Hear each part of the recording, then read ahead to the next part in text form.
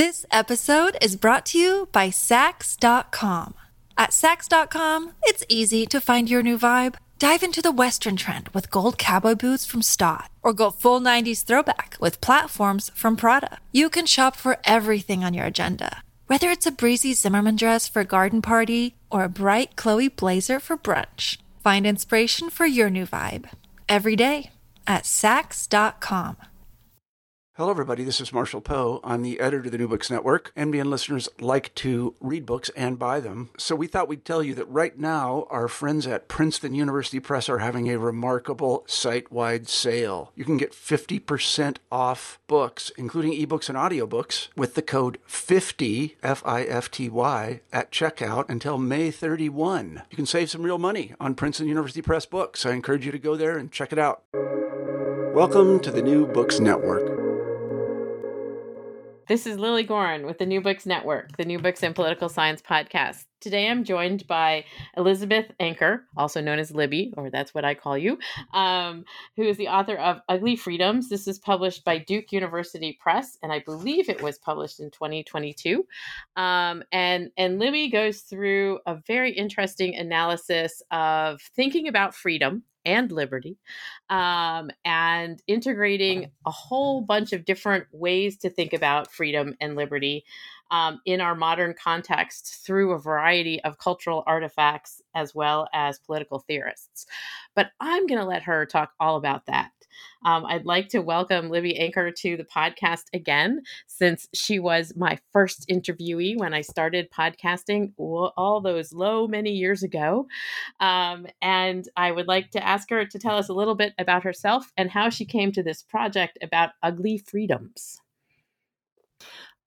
First, Lily, thank you. Thanks for having me. I'm really delighted to be here and delighted to know that I was the official first podcaster of your podcasting career. I came to this project after I had been looking at questions of freedom in my first book, Orgies of Feeling, Melodrama and the Politics of Freedom. And I had been frustrated by what I had diagnosed as this kind of visions of freedom that on the one hand were so violent and brutal. I had specifically in that book looked at the way in which the language of freedom justified the war on terror. And I was also concerned about the ways in which freedom as a concept seemed on both not only the political right, but also the political left, often seemed to entail a kind of heroism, a sense that freedom was practiced by this heroic individual subject who was strong and brave and courageous, and that freedom was in these large cathartic gestures of either, individual self-fashioning or a sense of individual breaking one's own chains of domination.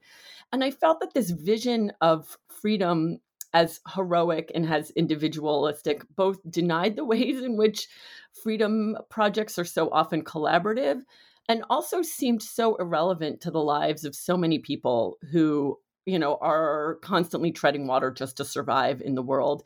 And I was looking for understandings of freedom that, not only were more violent on the one hand, but, in the opposite way, freedom that was more accessible, that was more humane, that included many more of us mortals in this world who might be practicing freedoms, in a more daily basis than perhaps we recognized because they were not able to be understood as individualistic or deeply cathartic.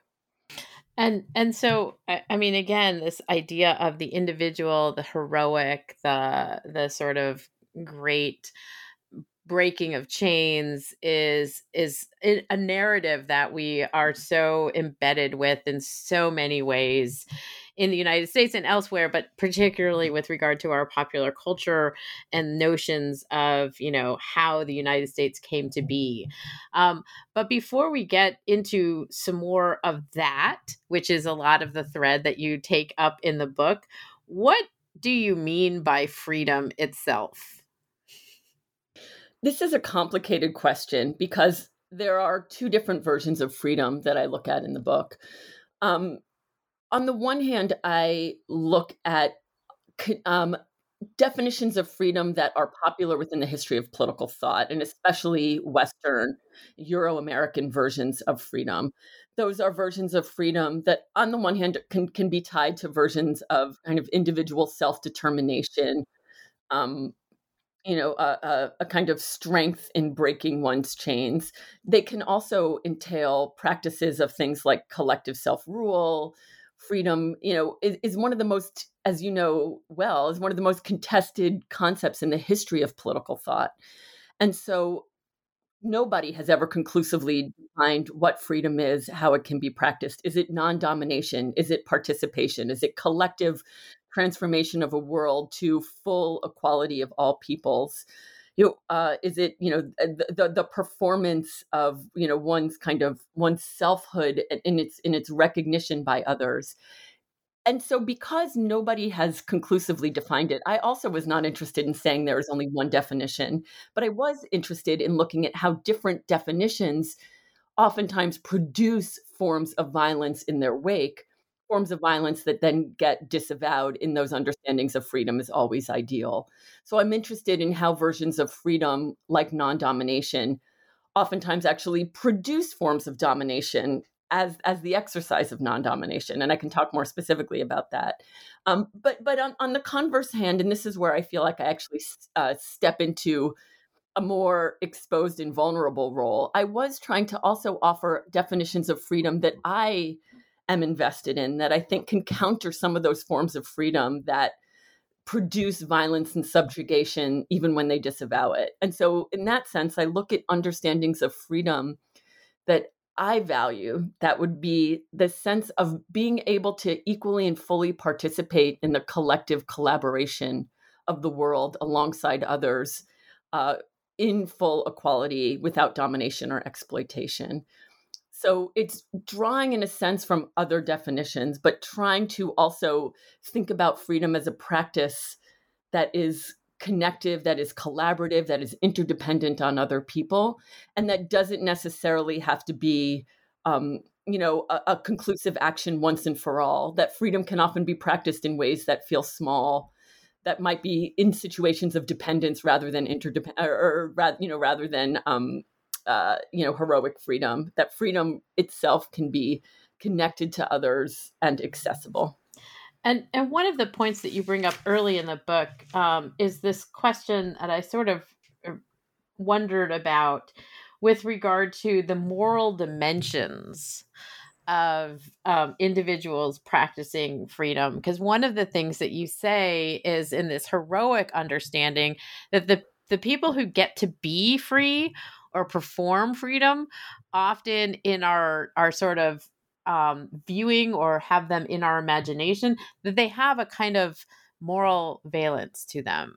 But your suggestion is that that should not necessarily be where we draw our attention to understanding freedom.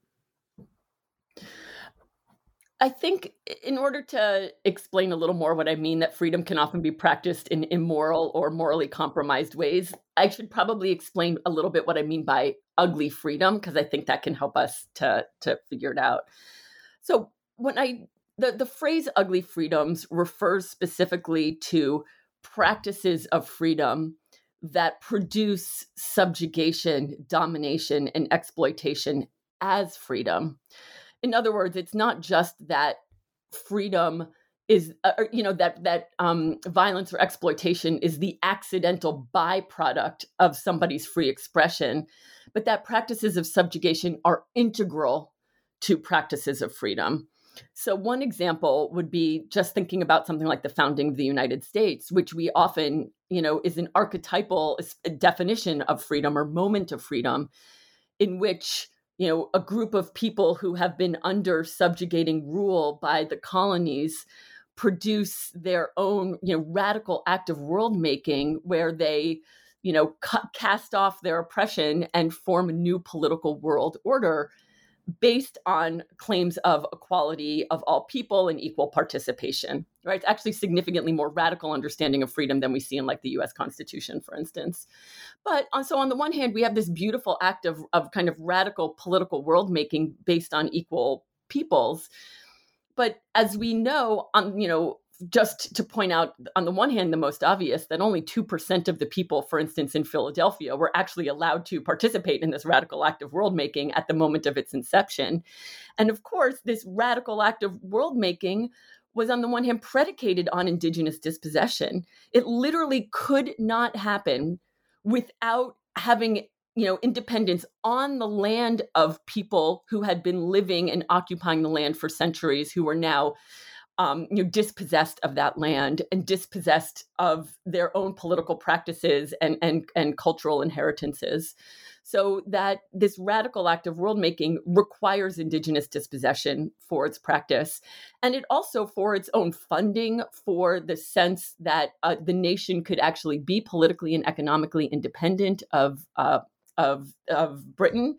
It also relied on the financing from enslavement, right? And as we know, most of the initial presidents and many of the signers of the Declaration were enslavers. And it, not just that their worldview came from practices of slavery, but also that their freedom to write treatises on liberty and to practice this act of world making relied on the material benefits that they accrued from forcing people to labor for them for free for their entire lives and in their families in perpetuity. So this is what I mean by ugly freedom. The ways in which acts of freedom often rely on forms of subjugation, brutality, and violence that are then disavowed in the stories that we tell about freedom. The connection to morality is really just that when we often imagine what these practices look like, we imagine that the people practicing them are morally pure. On the one hand, that doesn't actually do justice to what the people who are practicing freedom are doing, as the founding quote unquote fathers, clearly show us. But also in what James Baldwin tells us about morality, that morality and the assumption that freedom can only be practiced, or that we can only assign moral virtue to pure subjects, often denies the lived complexity of human beings in the world. And it forces people to live in ways in which their, erstwhile practices of freedom or navigating the world are otherwise deemed immoral or bankrupt.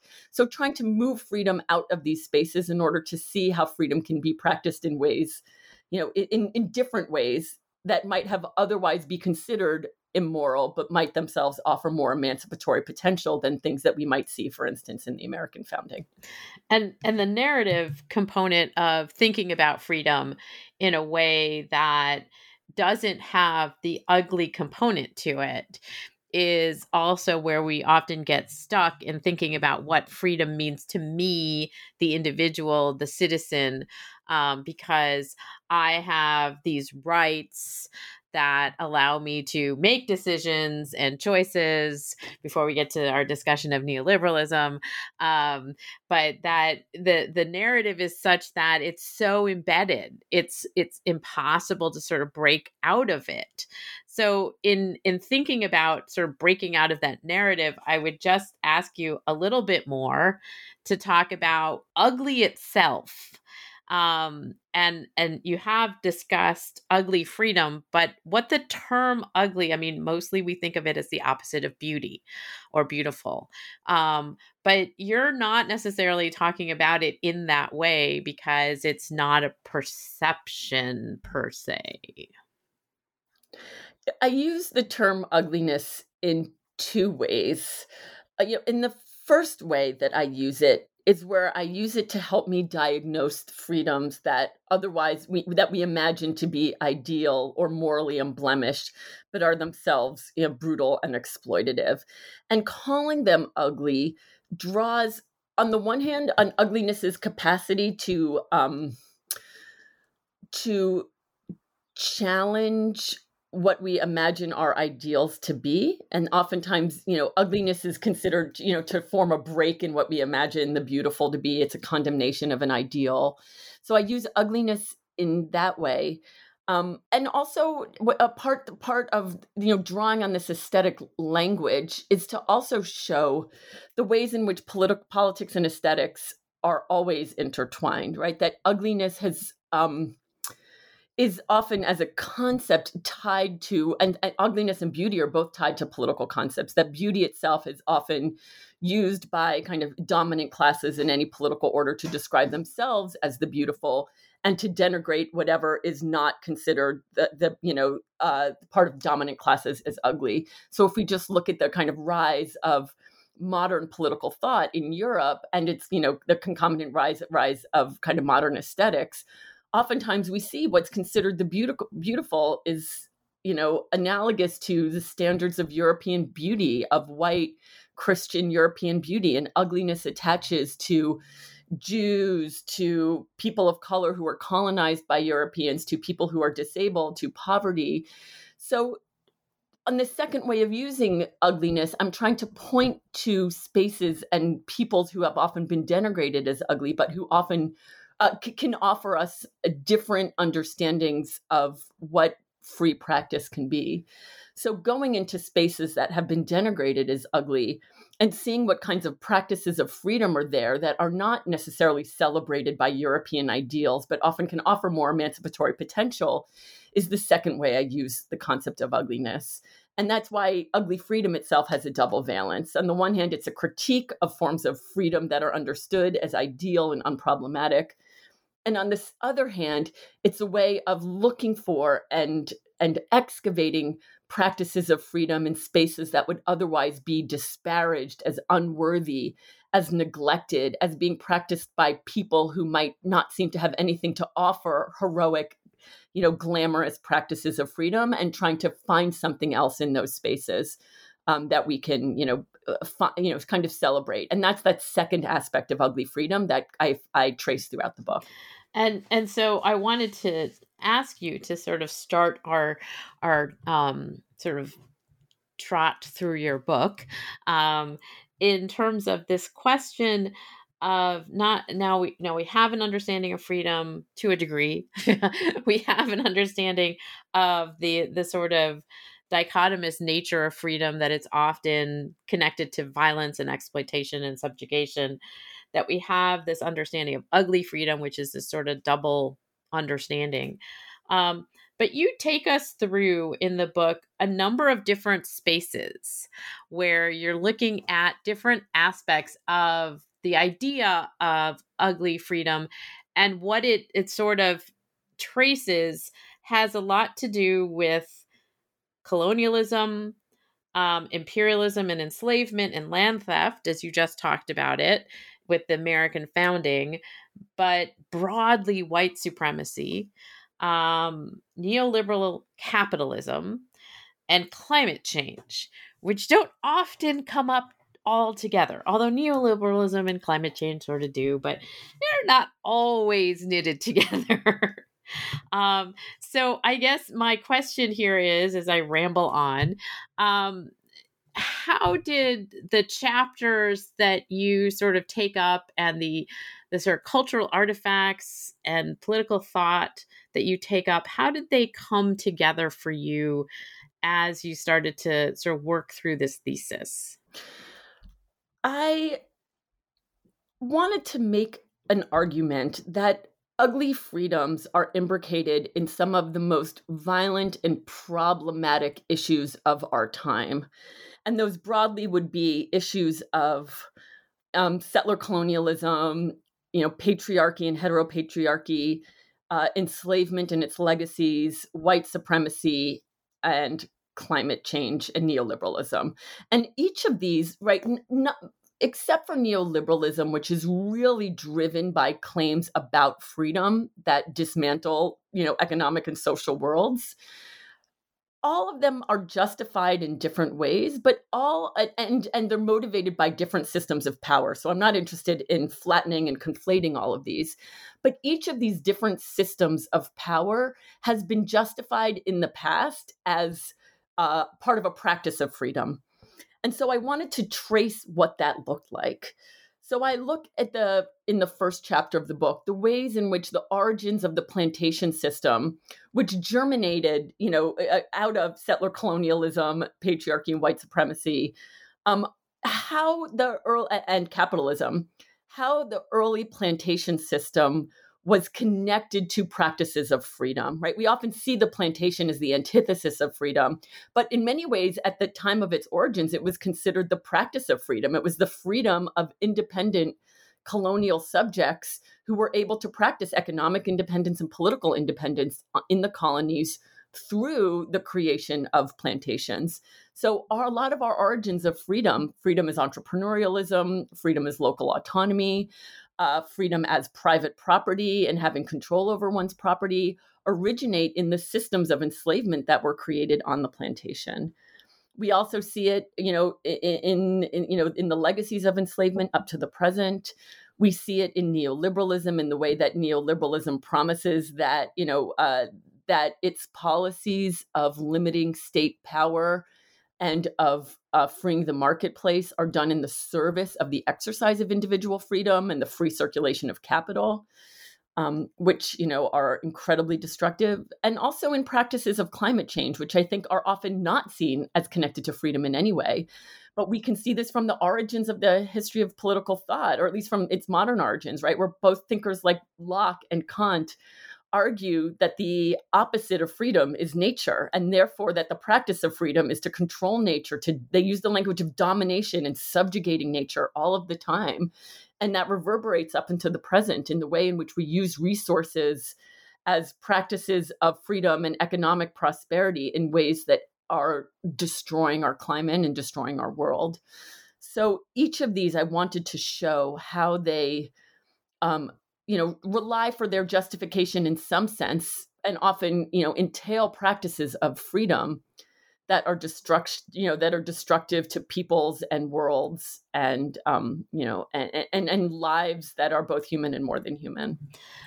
And so I want to ask you, in each of these particular chapters where they're sort of case studies, if you will, of getting at the basis of the idea of ugly freedom, you sort of work on and encounter the political thought in certain regards, but then you take a cultural artifact and you explore it in context. And so I would love if you're willing to go with me on talking about each of the cultural artifacts that you talk about in each of these sort of sections, to explain a little bit about how they are demonstrations of thinking about ugly freedom. And I was particularly taken with Sugar Baby because I had never seen the image before. And thankfully, you do have images in your book, which are really helpful. So can you talk a little bit about the plantations, sugar, which is still controversial, and like huge sugar wars go on between the United States and France and all kinds of people. And I understand that the United States brought sugar to Iceland when we were there in the war. There was no sugar there before. And so sugar is important, but people don't think about it because it's part of our daily lives. I did not know that about Iceland. That's fascinating. I'm not surprised, but it is quite fascinating. The reason I focused on sugar and on Kara Walker's mega sculpture that used, 70 tons of sugar to create, what we'll talk about in a minute, her marvelous Sugar Baby, is, on the one hand, the history of sugar is really central to scholars of Caribbean history, scholars of enslavement and Africana studies. And it is completely undiscussed in political thought, and certainly in the history of political thought, right? And if we're going to address sugar at all, it's just going to be, childhood pleasures, candy, deliciousness, perhaps something about, worries about health and obesity.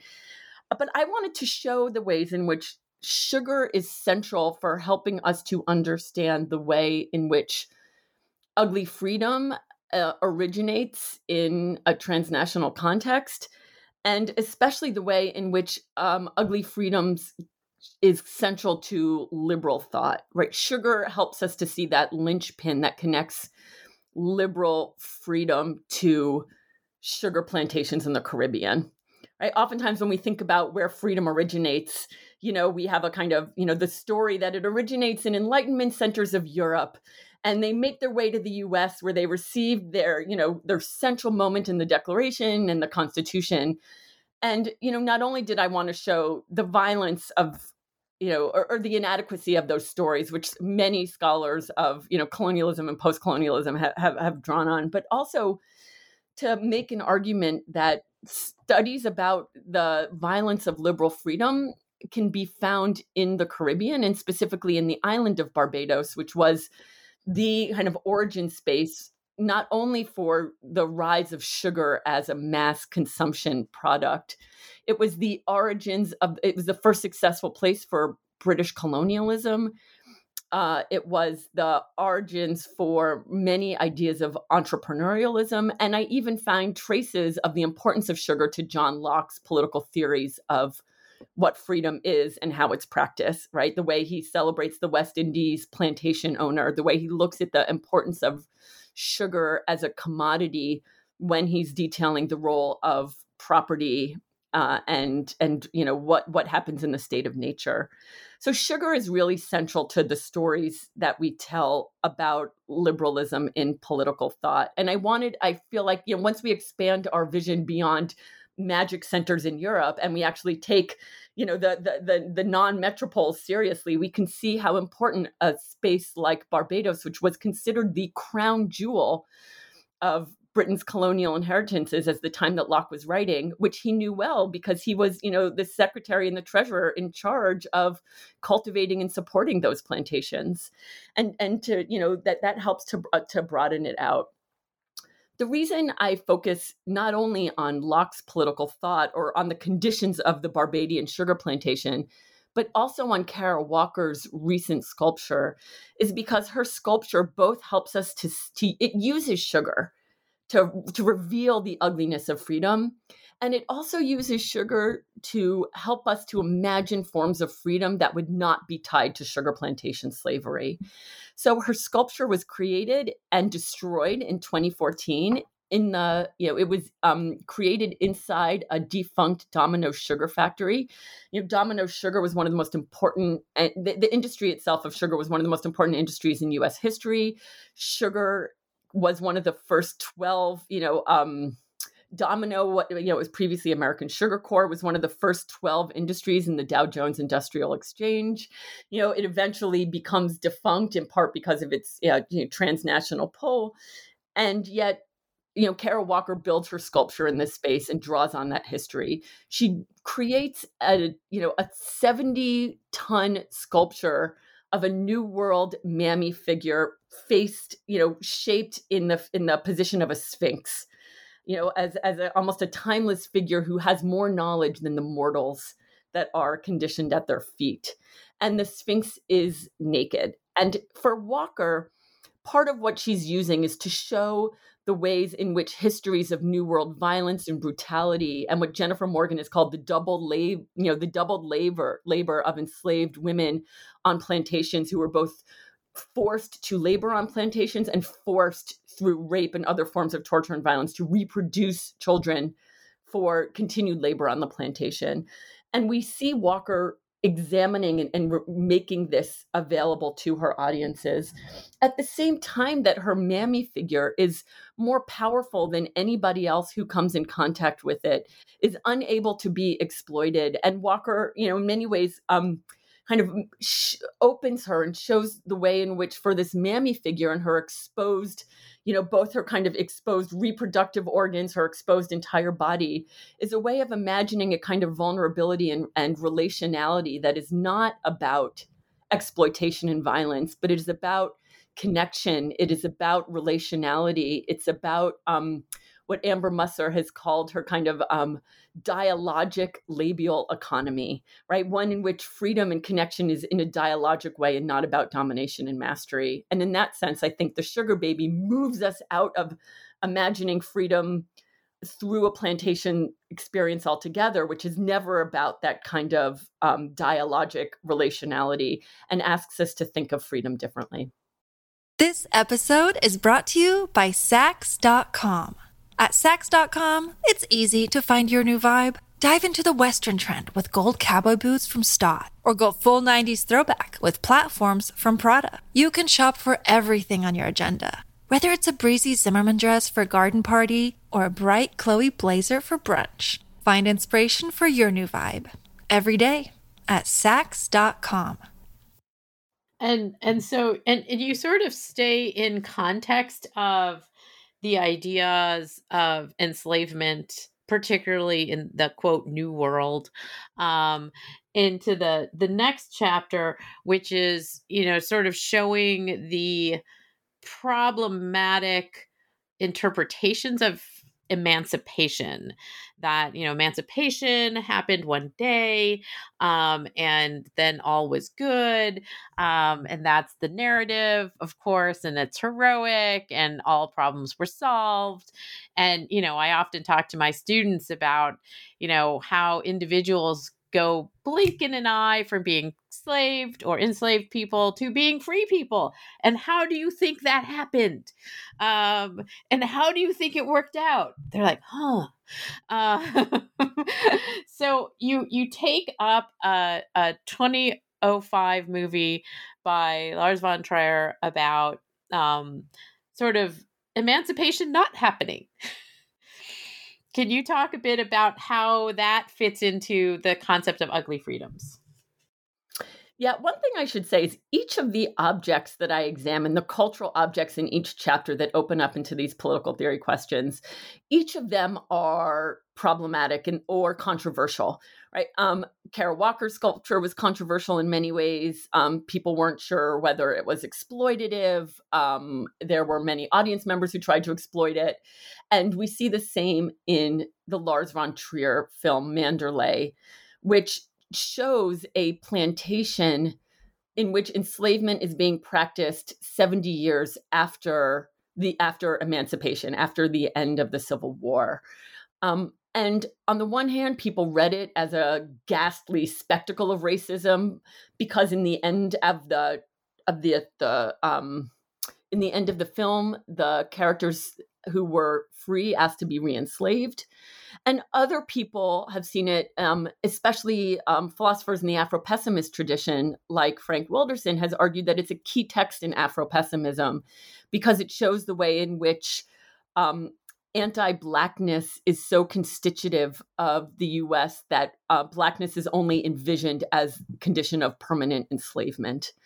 And I wanted to read it as something in the middle of or different from either of these readings. The film itself shows a plantation that there where enslavement's being practiced. At the beginning of the film, a white woman comes, finds out that there's slavery still practiced on this plantation. She frees the plantation. She, turns all the masters into workers, unpaid workers on the plantation. All the people who were enslaved now become free, and she tries to create it into a free and equal society. It ends up that her new form of freedom is itself a form of domination, where she ends up taking control of everybody, including, the former masters and the formerly enslaved people. By the end of the film, her experiment implodes, the plantation is on fire, and the enslaved people petition to be re-enslaved and say that she should be the new ma'am of the plantation. She ends up running away and escaping, and that's how the film ends.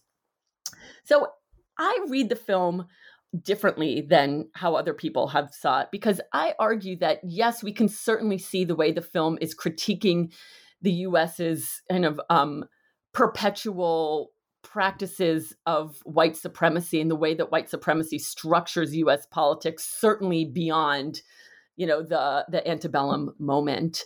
And we can see the way the law itself is still structured as a form of white supremacy. And yet what we also see at the end of the film is that all of the white masters have run away from the plantation.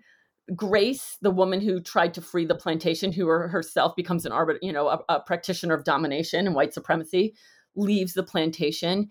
And what we have in the end is a self-sufficient Black polity. What we actually learn at the end of the film is that this polity had been self-sufficient and self-governing even before Grace came to the plantation, that it was almost operating as a ruse of plantation power in order for the Black people on the plantation to be able to practice their own forms of community. We learned that they were creating the laws on the plantation, that the ma'am was there at their request. And it was, it's almost a claim that their self-sufficiency was able to function as long as the white world around it, was more comfortable with imagining that this plantation practiced a slavery out of time than that it was its own self-sufficient and self-governing Black polity. And so reading the film in this way and tracing some of the more violent practices of the film as practices of a kind of more subtle and morally compromised, but still fully kind of practices of liberation and emancipation is what I also want us to get out of the film. So the film helps us to see both the ugliness of freedom as white supremacy, and also it imagines in ways that might otherwise seem problematic or deviant or morally compromised, ways that white supremacy itself can be dismantled, and that forms of self-governance that escape white supremacy can be practiced just in ways we might not have looked for or imagined in the past. And your next chapter dives headfirst into the problems with neoliberalism and freedom, and really, as I think about neoliberalism, false freedom, because nothing that we do in a neoliberal setting seems to be actually free. And you use this wonderful David Simon television show to help us think about all of the problems with neoliberalism and the sort of ideas of ugly freedom. And you take up The Wire, 20 years since it was on television, but celebrating its relevance and sort of what it teaches us. Because a lot of what, sort of the golden age of television is about is also what we can learn possibly from watching and thinking about these imagined spaces and what they're presenting. So what is it about The Wire that helps us think about ugly freedom and neoliberalism? I'm going to answer about The Wire by first making a comment about when you say the false freedom of neoliberalism. And part of what I want to argue is that as much as we might find the freedoms of neoliberalism repugnant, that they are still legitimate practices of freedom. I don't mean legitimate in that I morally legitimate them, but legitimate in the sense that freedom has been practiced as exploitation in the past, right? Or freedom has been practiced as the enforced isolation, as alienation from labor, as the refusal of social connection. And I think that, we can say that it's false in the sense that we might not value it. But I think part of what I would want us to shift in thinking is to argue not whether freedom is true or false, but what forms of freedom do we need to revolt against, and what forms of freedom are worth fighting for? So in that sense, neoliberalism is certainly a form of freedom that we need to revolt against. And there are aspects of what happens in The Wire that I think provide us forms of freedom that can be fought for. The Wire just, had the 20th anniversary of its onset, oftentimes considered next to The Sopranos, the, most important and most influential show in the history of television. It was also seen as problematic when it came out, especially by people who argued that part of what it was showing in Baltimore was a form of poverty porn.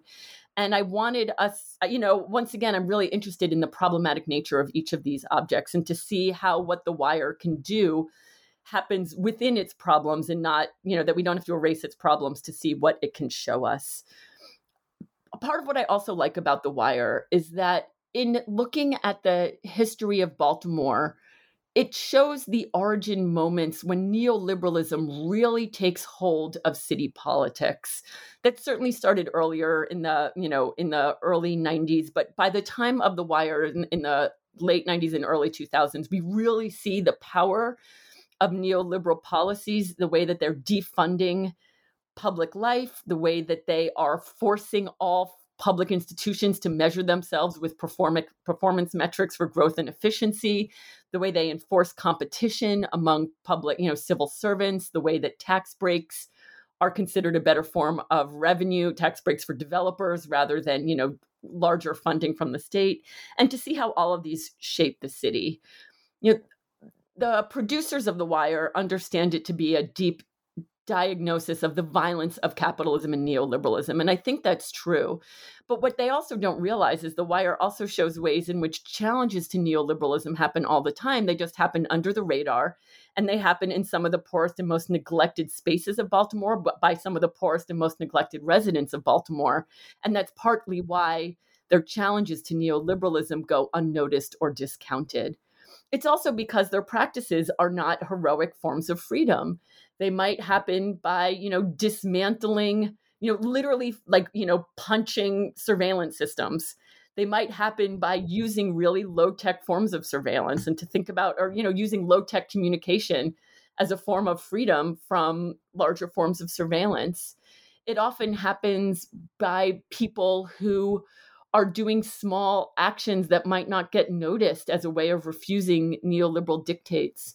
And one of the things I'm most interested in is how, I think some of the most important work about neoliberalism and its power has looked at neoliberal subjectivity, the way in which neoliberal claims that we all need to be as efficient as possible, that our goals in life should not be about being good citizens concerned with justice, but individual entrepreneurs who can take on risk and succeed in the marketplace.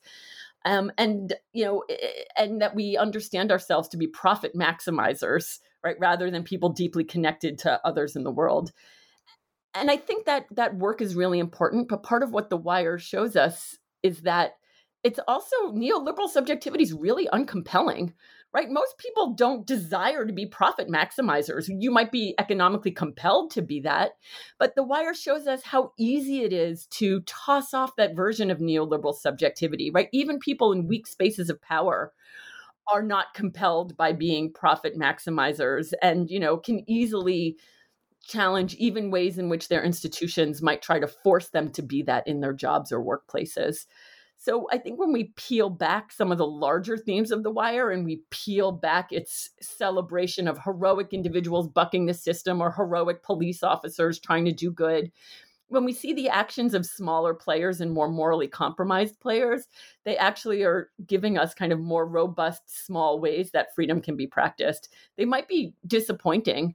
They might not seem like they should be there cathartic or celebrated, but I think to discount them does a real injustice to the ways in which forms of freedom that might take shape as resistance to neoliberalism are often available all the time, even for people who are vulnerable. And you talk about this also in particular, that there's a sigh in the teacher's lounge that is like, a butterfly flapping down in Peru, creating a hurricane here or something to that effect. Can you explain why that particular example is one that really gets at this, sort of how we may push against or fight against the neoliberal impositions on us? Right. I loved this scene. It comes during season 4 of The Wire. Each season focuses on a different institutional part of the city, and season 4 focuses on the education system. And it tracks the experiences of students, teachers, administrators, all connected to a middle school in a really impoverished and neglected part of the city. Part of the reason I was interested in it is because I was also a middle school teacher at the exact same time that the show is looking at this moment. So I felt some kind of kinship with the instructors themselves.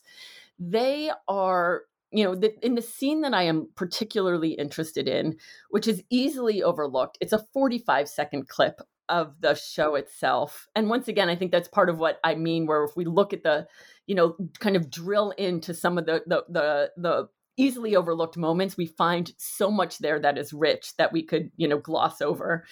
And its teachers are sitting in a teacher's lounge with a kind of paid instructor who is telling them how to make their jobs more successful, how to raise student scores, which is the only thing that the Baltimore school system cares about, the only way that they actually measure teacher growth or teacher success. And the paid instructor tells them that they need to repeat to themselves a mantra I am lovable and capable. And that by repeating this mantra, their job satisfaction will increase, which means that their teacher effectiveness will increase, with the ultimate goal meaning that they will increase their students' test scores. And what's really interesting is that, the teacher's response to this, that none of them buy it. We first see the teacher in this room, and immediately there's a reverse shot that pans across the teachers. Maybe one or two of them are paying attention, but the rest of them are rolling their eyes. They are talking on their phones. They're whispering to each other in the way that their own students do, right? One of them is like passing a note to the other one in the back of the classroom. They're obviously not attending to this. And in the second part of the clip, when the instructor starts talking about ways of, managing the classroom, one of the speakers says out loud, what you're saying doesn't actually correlate to what we're doing. And another teacher also starts to yell back at her and saying, this is ridiculous. This is not addressing my job conditions. And the whole room erupts in loudness, a kind of, collective refusal, and the whole scene ends. And part of my argument is that at the beginning, those small sighs and those small eye rolls, right, are doing something. On the one hand, they are communicating to the speaker that nothing is happening. They are communicating a dearth of enthusiasm, which already goes against neoliberal dictates that you're supposed to be enthusiastic about your shitty job conditions at all times, right? But just as importantly, once some teachers sense that, right, there's a kind of contagion that happens, and other teachers start to feel more comfortable expressing their rejection. And that's what then allows a couple other teachers, right, given the contagious affects of disaffection in the room, to start speaking out and then to perform this collective refusal. So it's only because of those initial sighs of boredom and the eye rolling that this refusal happens. And without them, it would not. And I want us to attend once again to those small moments of the sigh and of the eye roll as a resistance and a practice of refusal in this case, right? Not all practices of resistance are practices of freedom, but in this case, there's a refusal to buy into neoliberal metrics of job success and neoliberal subjectivity, where I can just repeat an anodyne phrase and my job conditions will magically be better, right? That all the risk and problems of the job are on me and my own, moral compass, my own approach to the job. This doesn't mean that the collective refusal magically means the whole school system is restored, that the school is healed, right? That wonderful learning in the classroom happens, everyone's satisfied with their jobs, right? That would be the heroic story of freedom that is not here. And so this freedom might seem disappointing. It might seem small. But if we don't attend to the fact that this was a practice of freedom, then we are really missing out on the ways in which these small refusals can happen and are much more accessible than we might otherwise realize. And so I want to transition you to the last chapter, which titled Freedom as Climate Destruction. And again, this is a little bit of a swerve as they're sort of going along, although I get it. And you talk about all kinds of things that maybe we don't want to think about all the time, like what's going on in our digestive systems.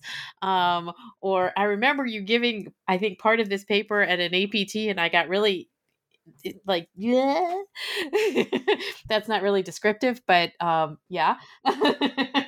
And so the idea of consumption, the idea of taming nature, of ordering it, of taking it over, as making nature not free, but that helps us as human beings to be free, is also this question of, how does ugly freedom work in the context of climate change? Great. I will say this chapter was the one where I went out on the biggest limb, because I really try to articulate new ways of imagining bodies that practice freedom in ways that can often be considered as disgusting or gross or so your expression is exactly what I'm trying to capture here. But my hope is that, thinking about these kind of more gross ways of imagining freedom actually can help to transmute that ugh into something that is more about a kind of interest and curiosity.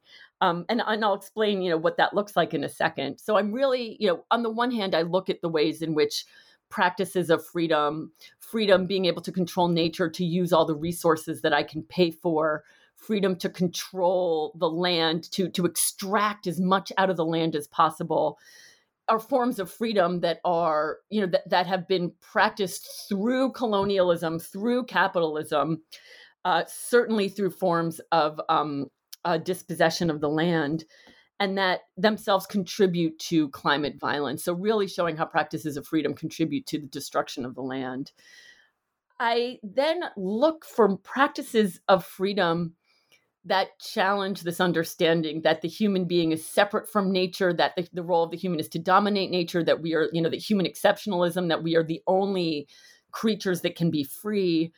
And I do it in some gross ways. So on the one hand, I'm really interested in how our guts and our whole bodies are shaped by microbiota, which are the non-human biotic creatures that actually outnumber the human and the self cells in our body by a factor of somewhere between 8-1 and 10-1. So that numerically our bodies are primarily, created by non-human, creatures that often shape our, our mood states, right? When we just look at the microbiota in our gut alone, microbiota condition our, states of ease or depression. They help to determine when we are hungry or cranky. They help us to make decisions about the world, which doesn't mean they're the little puppets pulling the throne, but it does mean that when we imagine freedom is that we are self-determining, that self-determining self is always a collective shaped by microbiota, and that the microbiota in our body are in turn shaped by corporate, economic, technological decisions about how we eat, how we give birth, what do we put in our soap, how is our municipality treating our wastewater. So it's not even that microbiota are an origin site, but that so many of the decisions of our culture, our economics, our technology condition aspects of our microbiota in ways that it's hard to determine the origin point of any decision. And microbiota also protect our skin. Literally, our skin would start to become decrepit and funguses would eat it if we didn't have microbiota protecting us. So even what we imagine as our autonomous bodies are being protected by non-human selves, which I think shows the ways in which our bodies are collective and interdependent from the start. I also look at ways in which we are constantly eating the bodies of other people, right? The way in which every time we shake hands, if we put our hands to our mouth, we're exchanging DNA, we're eating people's shed skin, we're constantly eating fecal cells. And this is the part where, when I presented this a couple times at conferences and stuff, people are like, A, that's disgusting. B, I'm canceling my dinner plans with you. Not interested in eating you for dinner. Thank you. But, I'm really interested in the ways in which these, this challenges our notion of this individual autonomous self. And it starts to mean that the practices of freedom that we've always imagined to be autonomous and self-determining have never been as such. And maybe that means that practices of freedom that we might want to develop that would be more participatory and collective are already drawing on the resources that we already have with us. And I think through some of these understandings, through feminist science studies, through indigenous studies, indigenous science studies, through queer inhumanisms, which looks at the ways in which our bodies are often centrally connected to non-human matter in the world, and to see ways in which we're often connected to other bodies, other creatures, those that are dead and alive. And in fact, the front cover of the book, which is a beautiful piece of art by an emerging artist in Lebanon, Dalia Basiri, uses dust, which is literally the amalgamation of tiny worlds, right? It's our dead skin cells. It's the cells of live creatures and mites. It contains bomb fallout. It contains the residues of colonial occupation. It contains drywall, right? The ways in which it shows the interconnection of worlds, allows us to think about, and dust itself as a reminder that we're all going to die in moments, and that those cycles are about composing and decomposing worlds, helps us to imagine ways in which forms of interconnection, interdependence, and deep vulnerability can be the groundwork for practices of freedoms that work to rehabilitate the earth and to allow for the flourishing of all creatures, rather than just as their destruction or as forms of hierarchy and domination, which I think, suffuse so many of our contemporary practices of freedom. So basically, you're asking us to reconceptualize our entire being as one that is a collective, as opposed to that narrative of individual bootstrapping. I am asking us. Yes, that is exactly what I'm doing. I hope we get there, because I think it would be better. Just think about it every time you have dinner with friends. Or by yourself, because you're still eating, other people who are floating around. Exactly. And you're still being constituted by, the toxic chemicals, the 10,000 toxic chemicals pervading your system that themselves shape your decisions and subjectivity. Right. We're being shaped, and the star matter, right. It doesn't only have to be the toxic world, thinking of like the James Webb Telescope and the ways in which matter from the stars that actually predate our solar system is also shaping your subjectivity. The iron in your blood, comes from supernovas. And how do all of these things, from the most mundane to the most ethereal to the most violent and brutal, shape who we are and how we engage with the world. And, I always think back to the conversation that Hamlet has in the graveyard, about, this is that we all are dust, and that, sort of, who is he talking about? Alexander. We might be eating Alexander right now. And exactly, right. It's not new knowledge, which is all right. And certainly, indigenous studies, insists on that, right? Which so much of its understanding of relationality and connections between the human and the more than human world, rely on that understanding. So, Libby, what are you working on now that you've produced this amazing, fascinating, and slightly depressing book? People have said that they find the book, kind of dark in that way. But I find that looking at these small, disappointing, compromised practices of freedom is trying to argue that freedom is more accessible than narratives of heroic transformation allow. And they actually, I hope, especially in a world where we're all feeling overwhelmed, beat down, and kind of, powerless to the horrible changes around us, that it actually shows ways in which practices of freedom can be more accessible than we might otherwise imagine. But my next project is tentatively titled Trickle-Down Domination.